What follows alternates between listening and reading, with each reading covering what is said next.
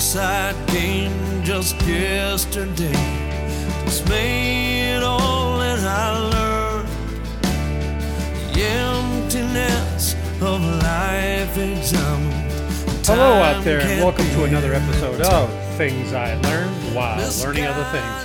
This is an attempt by me, Joe Morahan, and my brother J.S. to provide you with a series of interesting, informative, educational, and we hope enjoyable stories that will help you navigate through those high seas of life. Today's episode is entitled Murder Just a Shot Away, Part 2. So we continue our discussion. Guns, violence, wilding, American hyper levels of gun violence. Aren't you sick of it yet? Calmly, rationally.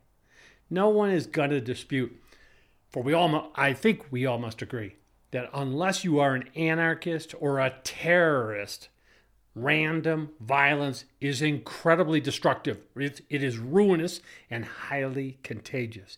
Yet weirdly, all blends and brews of bleeding heart liberals and gung-ho gun advocates alike have teamed up, counterintuitively I add, conjoined as if forced to work together against their collective wills on a chain gang, such that nothing can or will be done to stop the clockwork orange-like levels of violence that pollute our neighborhoods, our streets, contaminated by these droogs, truly dangerous, toxic males whose only purpose is to diminish the overall quality of life in our society. Now, gun guys, they want more guns, not fewer guns, in response to rising rates of violent crime. Bleeding hearts in the form of liberals and those interest groups whose main objective is to see fewer black men go to prison. No matter what crimes have been committed, they excuse all crime, claiming gun violence is the product not of bad guys, bad actors, but due to systemic racism. Personally, when youths of any color, any stripe, pull out a gun and shoot, say, a Korean shopkeeper trying to make a living at a convenience store, robbing him of $80 or so? Or when gangs commit drive-by shootings, killing at random the young, the old, the rich, the poor, and the very unlucky, I remain unsympathetic to the shooters, whatever the contrived excuses concocted on their behalf. I don't give a crap what color he may be, nor am I going to excuse him for his violent crimes. Do claims of systemic racism, implicit bias, lack of access to vegetables, technology, or internet access, having had an abusive parent, excess exposure to porn at a young age, without a male role model to emulate, brainwashed and calloused by too much time spent playing violent video games, or forced at school, imagine, to read Plato or Aristotle, philosophers whom were white, racist, or whom had suffered through the experience of a poor third grade teacher. I say to this, too freaking bad, tough shit. Screw you, pal. You shoot someone during a robbery, 20 years in prison for you. No plea bargaining, no parole. What about rehab, you ask? Forget rehab. There's not going to be rehab. We'll worry about rehab in year 19 of your prison term. Long-term prison terms, you argue, are not deterrents to violent crime, you say? Well, guess what? It will be a deterrent for you. And that's good enough for me.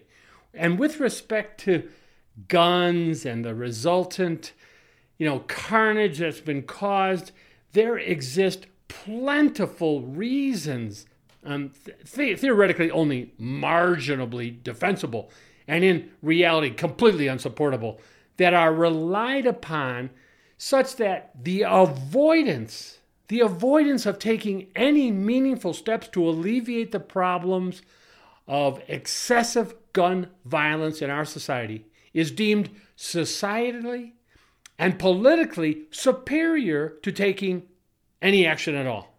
I mean, this is a weird situation. I say alleviate because we are a country with 330 million plus people whom own approximately 440 million guns. The guns are going nowhere.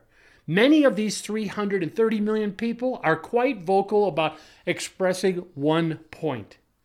They have a whole bunch of rights, and they proudly assert them. They demand they be acknowledged while simultaneously behaving in a manner that suggests they owe few, if any, duties to other people whatsoever. They simply disavow all their duties. They recognize none, not appreciating that without duties, there are no rights for anybody. What's wrong with these people? Rather strangely, we in the USA, have found ourselves at the point in time in which we ironically resemble ancient Greece from 2,500 years ago, whereby truly imperialistic Athenians, without maintaining any grievance whatsoever toward the Melians, residents of the tiny island of Melos. The Athenians made it clear to the Melians the truth of the matter was simply this: the strong will do what the strong will do, and the weak will bear what the weak must bear. Justice, civility. Are you kidding me? Justice is the advantage of the stronger. Virtue without power will only be mocked. And, this strikes of Chairman Mao, that pedophile mass murderer who made no bones about it when he stated political power grows out of the barrel of a gun. And in Chicago, 3,000 plus people get shot every year. This fact should startle us. But given the new mayor of Chicago has publicly stated immediately upon his election just 2 weeks ago that he sides with the criminals, understands their frustrations, and given Chicagoans saw fit to elect him into power with only 30% of the voting electorate actually voting, we must admit, though, that Mao, the single worst homicidal maniac in human history, responsible for more deaths than any person whom has graced this planet before or after this lunatic. Yes, responsible even for more deaths than the paranoid Bolshevik mass murderer Joseph Stalin. We gotta admit, we just gotta do it. That Chairman Mao, he knew what he was talking about when he talked about power from a gun barrel. Yes, he did. Let the facts speak for themselves. Chicago is now a hellhole. Chicago has led the nation in murders for 11 consecutive years. We're number one means something in Chicago, that's for sure. French philosopher Jean-Jacques Rousseau, arguably and uniquely the philosophical driver behind the horrors of both the terror that followed the French Revolution in 1789 and whom served along with communist guru Karl Marx as the philosophical theorist most responsible for the homicidal tendencies of the Russian Revolution in 1917 and the even more homicidal, mania that followed. Rousseau argued, man is fundamentally good. Fundamentally good. Primitive man equal natural man and equal a happy man too. Now, Rousseau argued development of arts and sciences and civilization, in essence, society and all forms of progress, corrupted and ruined all mankind. Per Jean-Jacques, primitive man was solitary and contented. All human wants, needs, desires, they were all met in hunter-gatherer societies. By the way, no proof of Rousseau's assertion exists, nor is any proof possible. Rousseau just made it up. In a contest, he won a prize for a paper that theorized all this nonsense. It's just so screwy. History does not confirm Rousseau's essential argument that man is good. And not only does history not confirm Rousseau's essential argument, the admittedly obtuse hard to comprehend, German philosopher Hegel thought that Rousseau's idea was just harebrained.